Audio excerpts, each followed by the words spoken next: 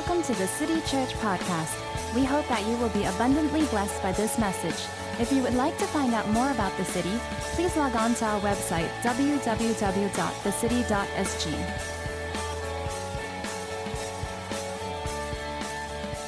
Hey everyone, good morning. So good to see you. My name is Andre. I'm the lead pastor here at the city. To all of you in our church family, grace and peace. I love and miss you so much. And I can't wait for us to come back together again. I'm so appreciative of the way we are able to meet even this time, this online gathering, church format. If you can imagine, this would be the 8th week that we've been curating and running our service experience in such a manner. And though this is so great and we love it and we love being able to stay connected, I'm sure all of you like me pine for the day where we get to come back together. Hopefully real soon we'll be back together in this very hall worshiping our God together. And I'm so expectant and looking forward to that day. First of all, I want to say how proud I am of you, church. I'm so proud of you. Every Sunday we have at least 100 unique viewers tuning into this stream. And many of you, I would say almost all of you in our church have been so faithful and committed in showing up to church as we know it. And so first of all, I'm so proud of you. Thanks so much for staying true to this church community, of being committed, of staying steadfast in your commitment, in your love towards our church community. Thank you so much. I'm so proud of you. Second reason I'm so proud of you is that you guys have been so faithful with your giving. I would be honest to say that as a leadership, as a pastoral team, we were prepared for certain drops, in our giving, and perhaps you wouldn't be able to meet certain budgets that we have for the year. But you guys have been so faithful in giving, and so kudos to you. I know it isn't an easy time to be giving in this season, but thank you so much for modeling faith, passion, and just commitment in this time. So proud of you.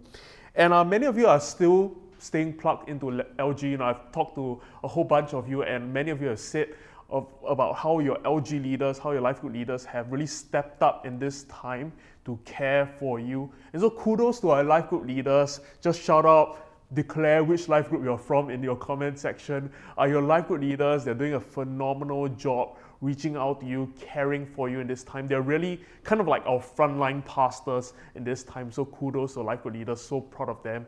And the last group that I'm so proud of is our staff. Our staff are really doing a phenomenal job, picking up different skills, learning new things, expanding what they know, expanding what they have to do. So proud of our staff team. And I believe, if you were aware of all that goes on behind the scenes to make church happen, you'll be so proud of them as well. So proud of us, church, for how far we've come and where we're going in the days that are ahead of us. A couple of things I'd like to bring to your attention before I begin this new series and explore God's Word together with you. It's one, Exo mentioned in the announcements, we have this new Love Our City page. Now, this is a great way for you to get engaged with some of the needs that we see around us in the wider community. These are places where you can volunteer, you can sow. So I want to encourage you to, in this time where you have added margin, maybe you have more resources than you need to sow, to give of your time, of your energy, of your money to meeting some of these needs. I'd like to assure you that as a church, we are in the midst of activating some plans and some initiatives that we have to serve the wider community. And so I want to encourage you that in this time to get involved in your own way with some of those initiatives and volunteer opportunities that we've curated for you. And also be on the lookout for the announcement where we would inform you of what we are going to do and what we're going to give ourselves to as a church in this time. Encourage you to do so. And the other thing I want to bring to your attention is our pastoral care strategy. Now, we have been rolling this out for the last few weeks now. And if you're in life group, you would have already heard that in this time we are implementing a care group or buddy system kind of a setup in all life groups. And the idea here is to create smaller groups within the bigger life group community. And so if you're like a life group like mine, we have about 16 to 20 people in our life group. It's really easy for needs to be overlooked. And so in this time, we want to make sure that everyone is adequately cared for, that needs are surfaced. I also want to encourage you to be committed to the buddy system, to the care group system in this time. We really believe that it's going to be really effective. It's going to help deepen some of these existing relationships. And it's going to make sure that all of us are cared for, looked into in this time of shaking. So I encourage you to do so. Now, today we will be launching a new series. It's called People of the Spirit. Now I'm so excited to kick this off. This is week 1. We will have another 9 weeks to go. It's a 10-week series. And as always, week 1, I'm laying some of the groundwork. It's going to be very foundational stuff. I'm looking forward to developing this idea in the weeks to come. And as always, let's pray before we dive into God's word together. Join me in prayer. Father, we thank you for this opportunity of coming into you in your presence, of learning and looking into your word. And God, we recognize that this is a privilege. It's not something that we are entitled to, but God, through your Son's sacrifice on the cross, we have been invited and given permission to experience you, your presence, to learn from your word. And God, we thank you in this time that it's not just a vain study exercise, but it's a moment in time where we lean into your spirit, where our hearts are inclined to hear from you, O God. So Lord, I pray even as we read the scriptures, God, let our hearts burn with a passion to hear from you. God, we thank you for this time, and we are expectant for how you are going to meet us, even whilst we are scattered in our homes and we are isolated from one another. God, we thank you that there is no division, there is no disconnection, there is no distance because of your spirit. Your spirit is in all of our homes, it's in us. And God, we thank you for the work of the Spirit. We thank you for your name. Thank you for your word. Speak to us, we pray. In your name, amen. So let's kick off with a passage of scripture even as we begin this morning. 1 Peter chapter 1, verse 6 to 7. It says this: In all this you greatly rejoice, though now for a little while you may have had to suffer grief in all kinds of trials. These have come so that the proven genuineness, or in some translations, authenticity of your faith, of greater worth than gold, which perishes even though refined by fire, may result in praise, glory, and honor when Jesus Christ is revealed. This is God's word. Now I saw a title for an article recently that went, I can't wait for social distancing to be over so I can be alone again. Now it's a really funny statement, but what the writer is describing is what many of us are experiencing this moment. This kind of pent up angst and irritability that rises to the surface, that comes from being cooped up in a confined space with the same person, with the same people for a prolonged period of time. And many of us are in that kind of state. Now, don't get me wrong. Amy, my wife, is an absolute saint. She can do almost no wrong. She has had to, besides juggle her own responsibilities, double up as my workout partner, my sous chef, my counselor, my therapist, my support system, my cheerleader. She's heavily loaded. And if I can be honest, she has had to at times bear the brunt of my moodiness, my grouchiness, my irritability, my bad mood. And I don't know how many of you would admit to say that you really haven't been your best self in this time. Good stuff hasn't really emerged in this time of pressure. Maybe you have snapped a bunch at your spouse or your kids. Maybe you've defaulted to escapist behaviors to drown out feelings of anxiety. And maybe you've been thinking about yourself a whole lot and not all that concerned about the needs around you. Whatever have you, I don't know how many of you can say that you are proud of the way you have conducted yourself, particularly in the last couple of months. I think of that overused and incredibly cheesy analogy of, when you squeeze an orange, you get orange juice, but when you squeeze a Christian, well, you get Christ. And if I can admit to say, I have been squeezed. There's so much pressure that's coming around on all sides, and I would admit to say that not a whole lot of Christ has come out of me in this time, and I wonder if you would admit so as well.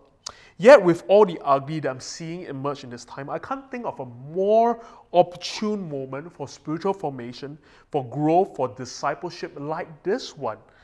For ourselves, first of all, but also for the church and for the world in which we live in.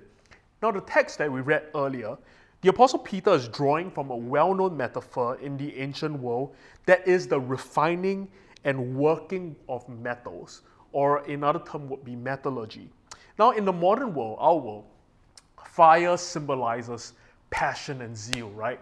Think about that saying, when you would describe a person who is really passionate for God, you'd say that person is on fire. Think fire emojis. Think, man, that performance was fire. And fire in our modern vernacular would be a metaphor for passion.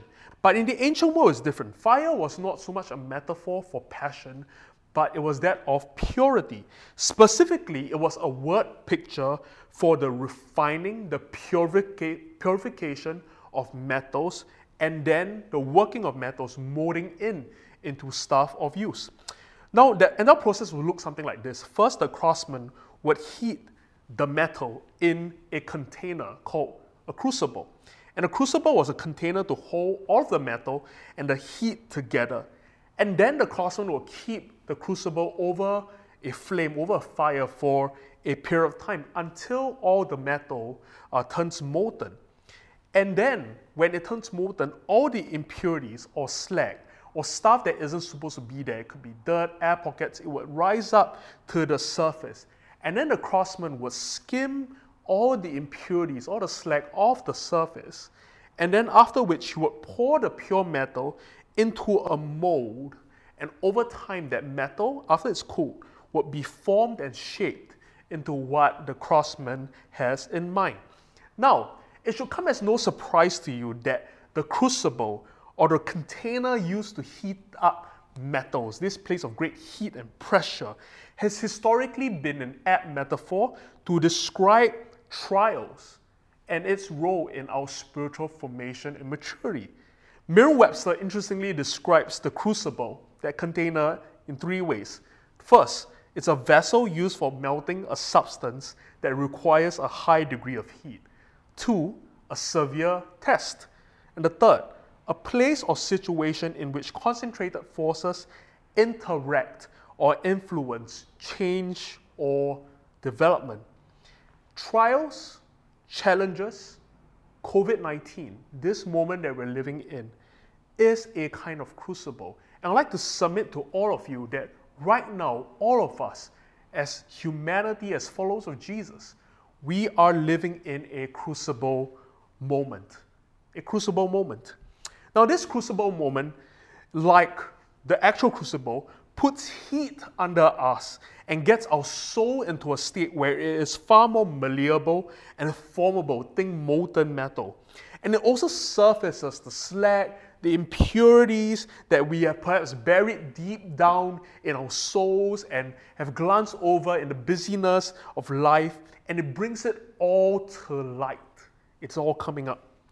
And this process, though painful, though confronting, it refines our soul and reshapes it to fit a new mold, what the artist has in mind. And for many of us, this season has been nothing short of a trial or a time of suffering, and we are all suffering in various degrees, but all of us are suffering to some extent. And this difficulty of this season is really, much of it is really bringing our character to the surface, both the good and the bad. If I can use a cooking analogy, right, I make a mean Guinness beef stew. Mean one, it's one of the best I've ever had, if I can say so myself. And the stew, whenever I want to cook it and serve it for a party, I would start as early in the morning as I can.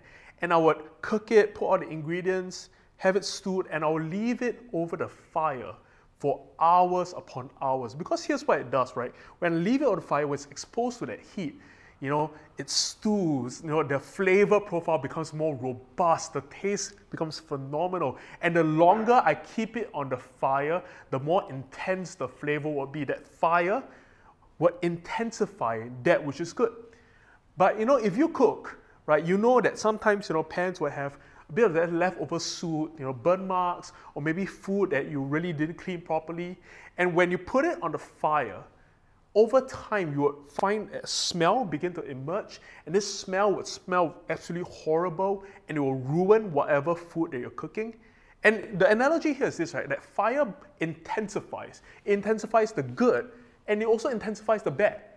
It intensifies the flavor profile, but it also intensifies that burnt smell. And this is what we're experiencing and what we're seeing. Even in humanity, we're seeing the good being amplified, being intensified, but we're also seeing the bad amplified in many ways. We see the good intensifying, right? Countless individuals, organizations stepping in to meet areas of need. We see the good of humanity through the sheer selflessness of our frontline workers.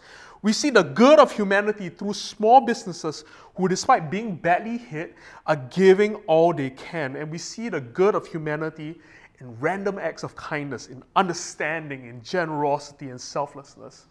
But we also see the bad of humanity, the bad in humanity intensifying all around us. We see many being selfish in this time, right? Fear has driven many into self-preservation. We see it in a lack of understanding, grace, and patience. We see it in a kind of first world entitlement that doesn't think twice about the oppression and suffering of another person in favor for one's comfort. We see divorce rates skyrocketing when the lockdown was lifted off of China. Divorce rates rose to unprecedented, significant numbers. We also see the rise of abuse numbers in households. We see the bad in humanity, in blame displacement, in xenophobia, in racism, in judgment. And we see the bad in humanity in injustices that has surfaced in this time, even in our own city, particularly our treatment of migrant workers and the marginalized. And we're seeing some of the best moments, the best aspects of humanity, but we're also seeing some of the worst.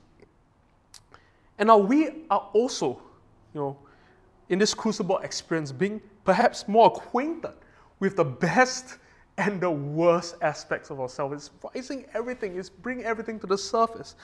Maybe we haven't been as gracious as we wanted to be. Maybe we haven't been as disciplined as we thought we would be. Perhaps in this time, you like me had this grand vision of spiritual growth, right? We're going to bear down, we're going to be so committed to spiritual disciplines, but yet at the same time, you want to binge on Netflix. Maybe you want to be a kinder person at home, yet for the most part you've been grouchy, dismissive, or perhaps reclusive. You want to be passionate for God, yet we're defaulting to escapist behaviors, not utilizing our time well, maybe even indulging in sin. It's just a war of desires, right? I think that's the best way I can describe what's happening in our hearts right now. Even as these things come to the surface, it's a war of conflicting desires. We want to do this, but yet we're pulled in this other direction. There's a war within us. And I think of that line from Romans chapter 7, verse 19, where we read of Paul's deep inner conflict, his lament, his sorrow, his pain.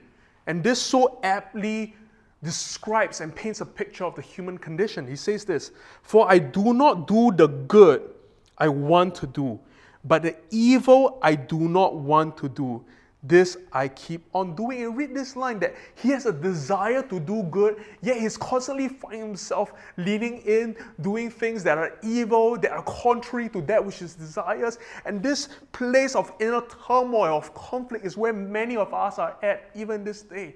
Even in this time of great pressure, we are noticing that we're not defaulting and leaning into God, his ways, his statute, but we're leaning in to much of what the world thinks, wants, and has conditioned us to think it's acceptable, it's right, it's good. Something that I've been feeling lately in my heart is just a feeling of disappointment. And this might sound really emo, but track along with me for just a moment. I've been really feeling disappointed with myself. I've been feeling really disappointed myself. I thought that I would emerge out of this circuit breaker period with rock hard abs. I was like, man, with all this time, I'm just going to work out every single day for like hours upon hours. That didn't last really long. Deliveroo has been my constant companion and friend. We've become really acquainted over this time. And much of the disappointment can be really trivial, right? You think that, wow, you want to work out. Maybe you, like me, haven't been doing so well in that department. And maybe, you had this goal to fix all these broken things in your house and realize that you have no skills. You have zero skills and you can't fix anything. And you're feeling disappointed with yourself. Those kind of disappointments might be a bit trivial, but there are some really real and confronting kind of disappointments. Maybe you, like me in this time, are realizing how little you actually love God. And it's not that we don't love God, but we love other stuff, other things. And perhaps we've come to love other stuff, other things, prefer other things more than God. I honestly thought that this period where I've been given so much time, that I'm going to emerge out of this time like the most spiritual person on planet Earth. I've always said of myself and to other people that if I had more time, if I had more margin, if I had more space, I would bear down deep into God's word. I would be praying all the time. I would be working on some of these character flaws and leaning into the Spirit for wisdom, for counsel. And I've said that often, that if I had more time, I would be so much more whole, so much more spiritual, so much more on fire. And this has been so enlightening to me, right? Because that which I always thought I needed to be spiritual has been given to me, but I haven't been all that faithful with it. And I wonder if you're feeling this kind of sense of disappointment in your heart as well, right? It's when you have a vision for your life that you have gleaned from God's word, and you find yourself constantly falling short and being disappointed. Now, Paul will elaborate further in another letter, this inner battle, this war of conflicting desires, this intensifying of both the good and the bad, and wanting to lean into the good, yet struggling to do so. He describes this war that we experience within us, this battle of conflicting desires, as a fight between the spirit and the flesh. The spirit and the flesh. And we read about it in his letter to the church in Galatia, in Galatians chapter 5. And now this will be the teaching text for the series. Let's read this text together. Galatians chapter 5. In Paul's words, "So I say, walk by the Spirit, and you will not gratify the desires of the flesh. For the flesh desires what is contrary to the Spirit, and the Spirit what is contrary to the flesh. They are in conflict with each other, so that you are not to do whatever you want. But if you are led by the Spirit, you are not under the law. Now the acts of the flesh are obvious: sexual immorality, impurity, debauchery, idolatry and witchcraft, hatred, discord, jealousy, fits of rage, selfish ambition, dissensions, factions, and envy, drunkenness, and orgies, and the like. I warn you, as I did before, that those who live like this will not inherit the kingdom of God. But the fruit of the Spirit is love, joy, peace, forbearance, kindness, goodness, faithfulness, gentleness, self-control. Against such things there is no law. Those who belong to Christ Jesus have crucified the flesh with its passions and desires. Since we live by the Spirit, let us keep in step with the Spirit." This is God's word. Now, even reading through that list of the acts of the flesh and the fruit of the Spirit, consider for a moment, which do you primarily identify with? In terms of your conduct in this time, will you say that you're one who walks in love, in joy, in peace, in forbearance, in faithfulness, in gentleness, in self-control? Or perhaps have you leaned in more to the flesh with fits of rage, jealousy, envy, selfish ambition, drunkenness, idolatry? Now, this is a big chunk of text, and we'll work through it in the next 9 weeks. And I talk a lot about the bad that we're seeing in humanity and the stuff that we're seeing emerge even in our hearts.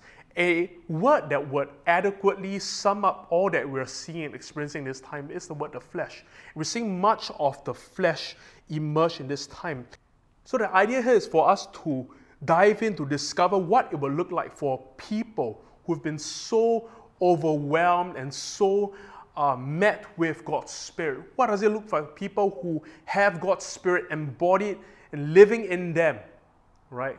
What does it look like for such a people to live in an age, in the time of the flesh, where many are defaulting to responses of self-preservation, of debauchery, of idolatry? What does it look like for us to be the people of God in this time? And that's what we're going to explore and dive into in the weeks to come. But today, for a start, I want to quickly draw your attention to a couple aspects of this text. And we'll close off with revealing and launching a new practice that we're getting the whole church on board in this time. The first observation is this. In Paul's letter to Galatians, he describes this constant battle, this conflict between the spirit and the flesh, and he describes it as two fundamental operating systems that are in constant war with each other. I'd like to say this, that it is impossible for these two operating systems to operate together. It's like shoving the inferior Android operating system into the brilliant iPhone. It doesn't work. It doesn't happen. And I might have lost some of you there, but you get what I'm saying. Now, Paul describes these two fundamental operating systems, right? The first being the spirit, which is living God's way, embodying God's character, obeying God's law. And the next being the flesh. These two compelling, competing desires are waging war within you, whether you're aware of it or not. Now, what is a flesh? The flesh in the Greek is the word sarkos or sarx, and it could mean multiple stuff, and it's used multiple different ways in the Bible. First being the human body, this body that we are living in. The second being sexual intercourse in marriage. Think of one flesh, one sarkos. And the third in Philippians we read is used to describe a person's ethnicity, and is described multiple ways. But in this text, flesh refers to something entirely different. Timothy George says this, that flesh refers to the fallen human nature, the center of human pride and self-willing. Flesh is the arena of indulgence and self-assertion, the locale in which the ultimate sin reveals itself to be the false assumption of receiving life not as the gift of the Creator, but procuring it by one's own power, of living from oneself rather than from God. Now, a simple way of putting it is the flesh, it's this desire, this form of rebellion and a kind of independence that we have drummed up for ourselves that says God's way is not the way.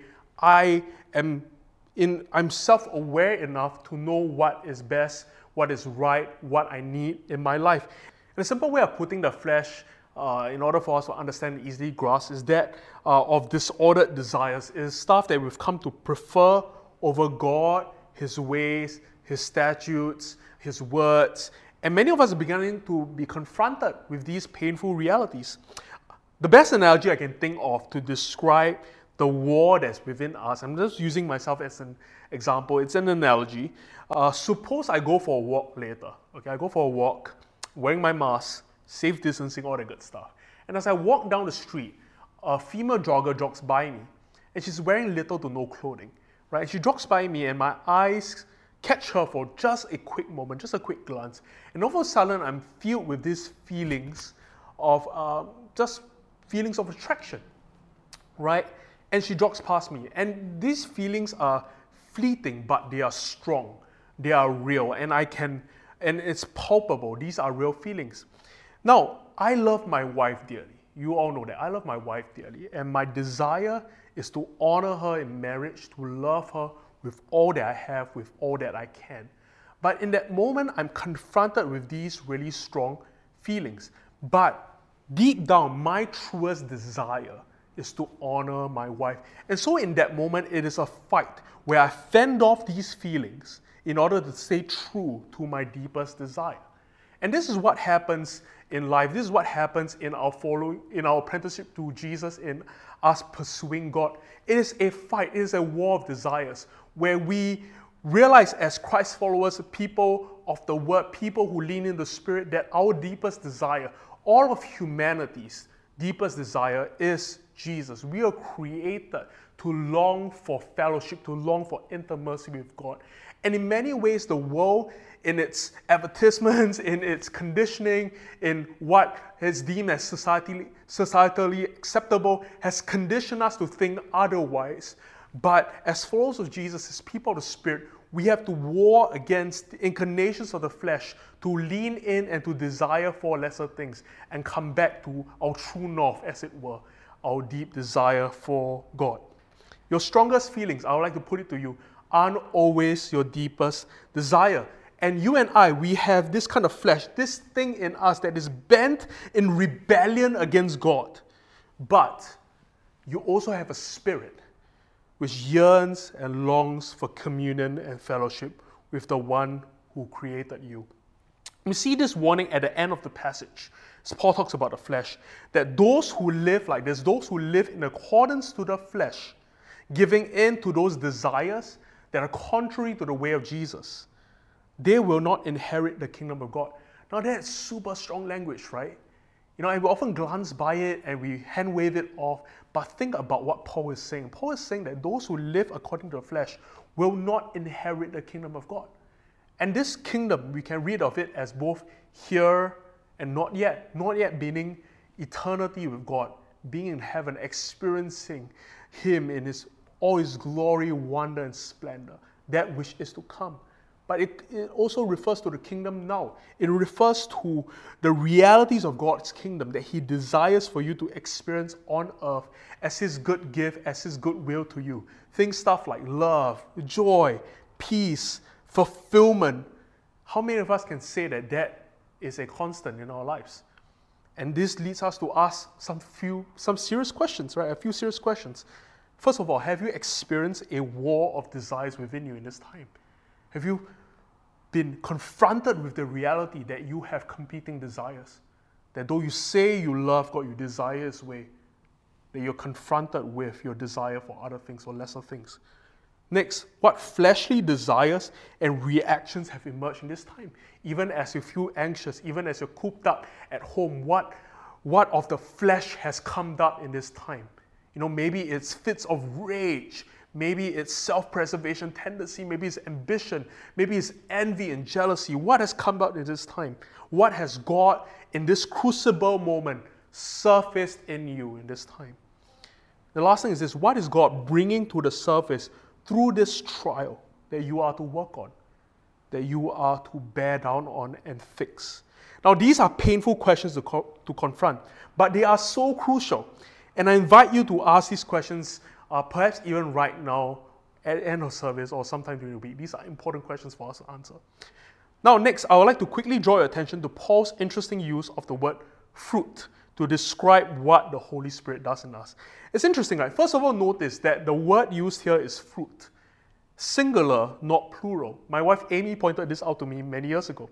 Now, the fruit of the Spirit isn't like the gifts of the Spirit in the sense of it isn't an optional list that you pick, choose, or specialize in one or two.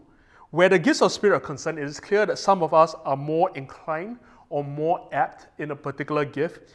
But the fruit is different. We are to endeavor to embody the fruit in its entirety.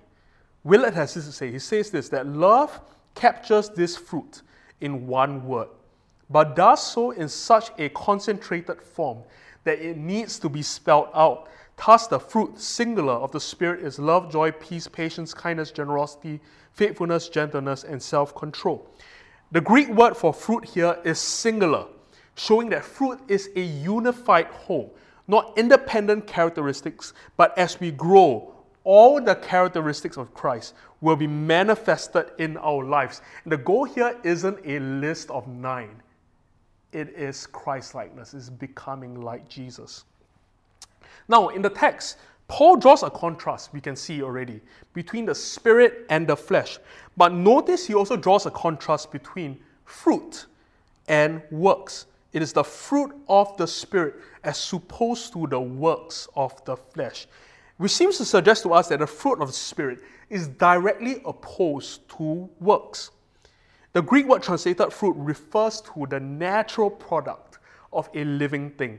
Paul used fruit to help us understand the product of the Holy Spirit who lives inside every believer. He's saying that the fruit of the Spirit is produced by the Spirit.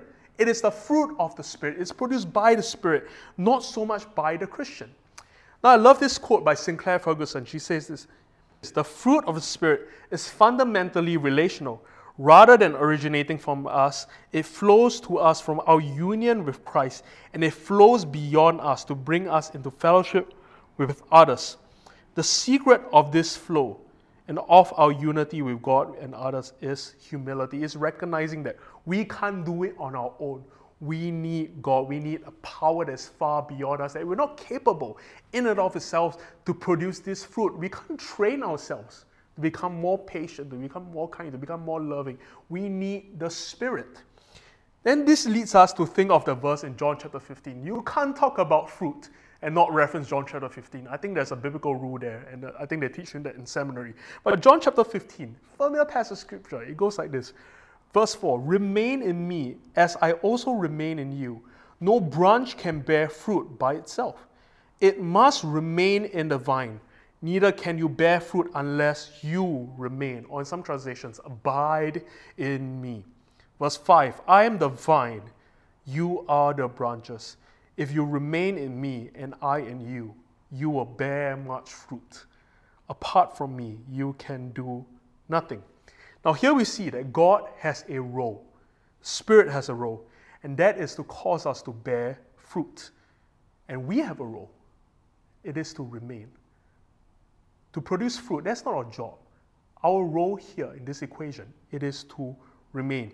I personally believe that at the center of spiritual formation, of discipleship, spiritual growth, this whatever have you, the central goal of all that we're trying to do here is to cause us to learn how to remain, to abide, in the language of Brother Lawrence, practice the presence of God.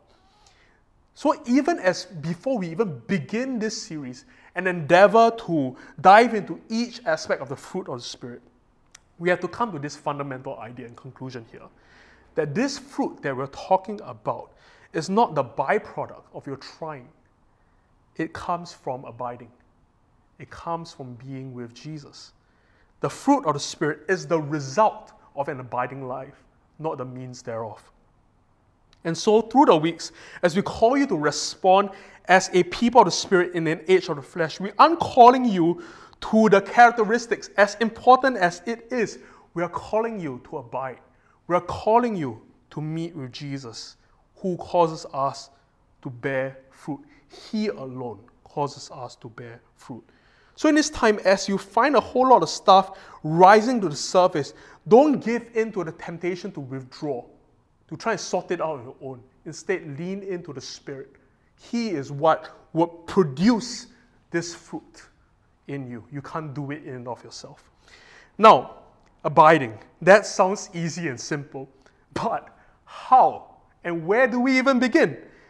Now, it's with that I'd like to close off with introducing you to this idea, this new spiritual practice called a rule of life.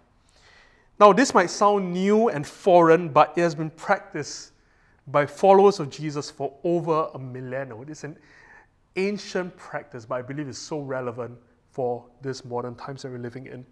Now, a rule of life, if I can unpack it for you, it's a schedule or set of practices and relational rhythms that help us create space in our busy world for us to be with Jesus, become like Jesus, and do what he did. Passion statement. To live to the full, in the words of John, in his kingdom. Now, rule of life is ancient language, so for some of us it sounds a bit alien and a bit odd. But the first clarification I'd like to make is that it is a rule of life, not rules for life. What a word rule might strike you as strict, binding, or constraining is derived from the Latin word regula, which simply means rhythm, regularity, or pattern or routine. Now, the word rule here is also used because it's connected to the Greek word for trellis. Now, early followers of Jesus used that metaphor of Jesus calling followers to abide in the vine, John chapter 15, and formed this idea of a trellis or rule of life. Because if you think about a vine, it needs a trellis, or else it would only bear a fraction of the fruit it is capable of and will be susceptible to wild animals and disease. In the same way, human beings, we need a kind of trellis, we need a kind of rule to bear the maximum amount of fruit in our life. We need a trellis or some kind of support structure for our lives to make space for us to remain in Jesus, to abide and live in alignment with our truest desires. Especially so in this time of chaos, we need to gravitate towards more order instead of away from it. Spontaneity is great, right? Be spontaneous, be fun. But in a time where we see much chaos, where much has been disrupted in our schedules and our hearts, we need to gravitate towards more order instead of away from it. And many of you have experienced the downsides of spontaneity. Many of you have been sleeping at 5 in the morning. I know who you are. And many of you have been waking at 12 in the afternoon and you're not all that satisfied with your life rhythms now. Perhaps it's because you have been too spontaneous and you need a bit of schedule. You need a rule of life. Now, regardless of your personality type, life always requires a balance between structure and spontaneity, between chaos and order. So as a pastoral team, we have designed for all of you, every single member of our church, a rule of life, specifically for this COVID-19 circuit breaker period, online gathering season, whatever have you. And it's something that we've been working on for a really long time. Now, typically when we roll out stuff like that, we've always described or packaged it as a kind of resource, meaning it's optional, use it as you want, use it as you deem fit. But as your pastor, as the spiritual leader of this church, as your fellow brother in Christ, I'm calling for all of you, every single member of our church, to adopt this rule of life, to adopt this structure, to adopt this practices, spiritual rhythms, whatever have you. This is so crucial because I firmly believe, and I'm convicted of this, that if we were to adopt these practices, it will make for a life of flourishing, for us to thrive in this season. Not just survive it, not just make it through, but actually emerge better on the other side. And I think this is an opportune moment, a crucible moment for us to bear down deep in God, in our relationships, for us to emerge stronger as a community on the other side. This is the rule of life. Here's what I'm going to do. I'm going to just read through the list of 10. I might draw your attention to a couple others, but if you want more information on the rule of life, please go to our website. It's all on there, and our life groups will talk about it in the coming weeks. So here's our rule of life. It's a list of 10 things, as you can see on the screen right now. And it's as simple as starting your day with devotion. We have made available the daily for this. Choosing simple living. More elaboration on our site. I'd like to draw your attention to number 3, fasting on Tuesdays. And we're calling our entire church to a corporate fast on Tuesdays. Now, this can be as simple as fasting a meal to fasting for the entire day. And I really believe that there is no spiritual practice that gives us more momentum in defeating the flesh like fasting. In fasting, we starve the flesh and we feast on the spirit. But fasting is also a great way for us to intensify prayer, for us to engage our whole bodies, not just our mouth, not just our mind, but people have often talked about how fasting is like praying with your body. And in fasting, we do that. We put our entire bodies into a place of intercession. But fasting is also a way for us to stand in solidarity with the poor. It's for us to experience for a moment what many are experiencing for days, for months, in their entire lives. And so this is what we're calling us to as a church, to fast together on Tuesdays. Now, number 4, is to pray for others with others. We have Zoom prayer rooms that have been going on for a while. Encourage you in this time to not just pray for yourself, your own needs, but to pray for others. And a great way for us to engage in intercessory prayer is by doing it together. And so we've made available this resource. And simple things like relational touch points, staying engaged with us, keeping the Sabbath is so important for us to keep the Sabbath in this time, even as our days are blurred, for us to dedicate, for us to set apart, to consecrate a day, a moment in time for worship, for devotion to God.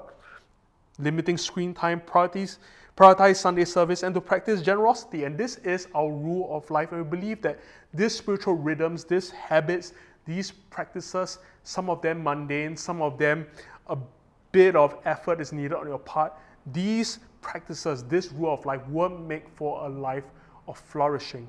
So I want to encourage you to take this on, to adopt it in its entirety and watch what God, His Spirit will do in your life. Now, many of you might look at this list of 10 and go, this is way too much. This honestly sounds like a lot, right? But if you are honest, the truth is we have the time.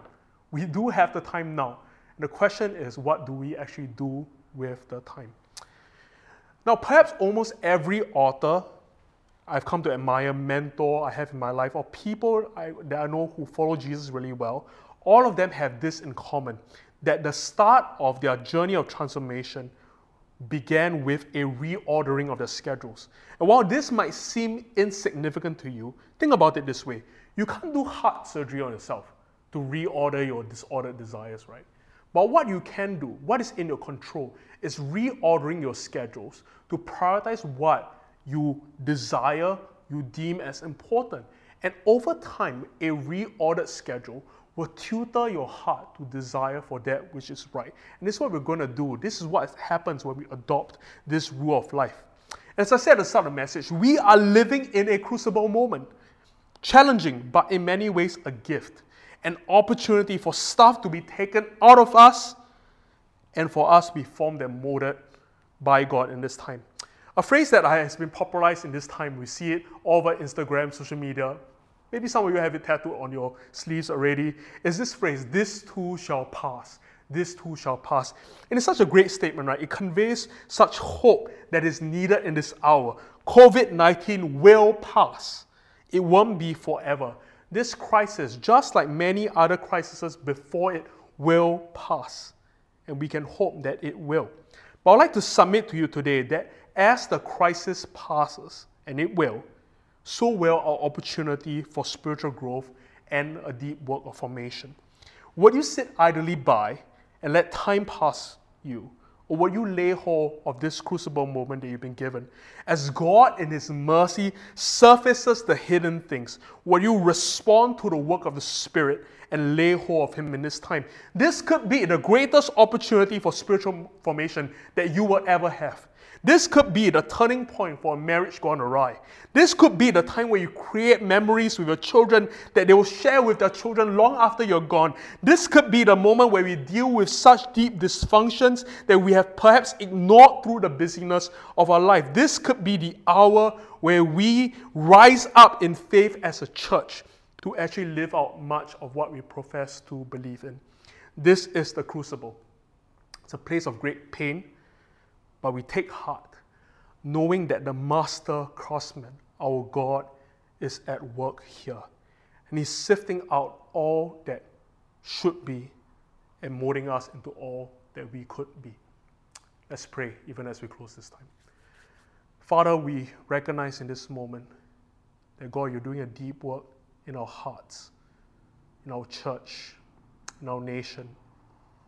And God, we recognize the work of the Spirit.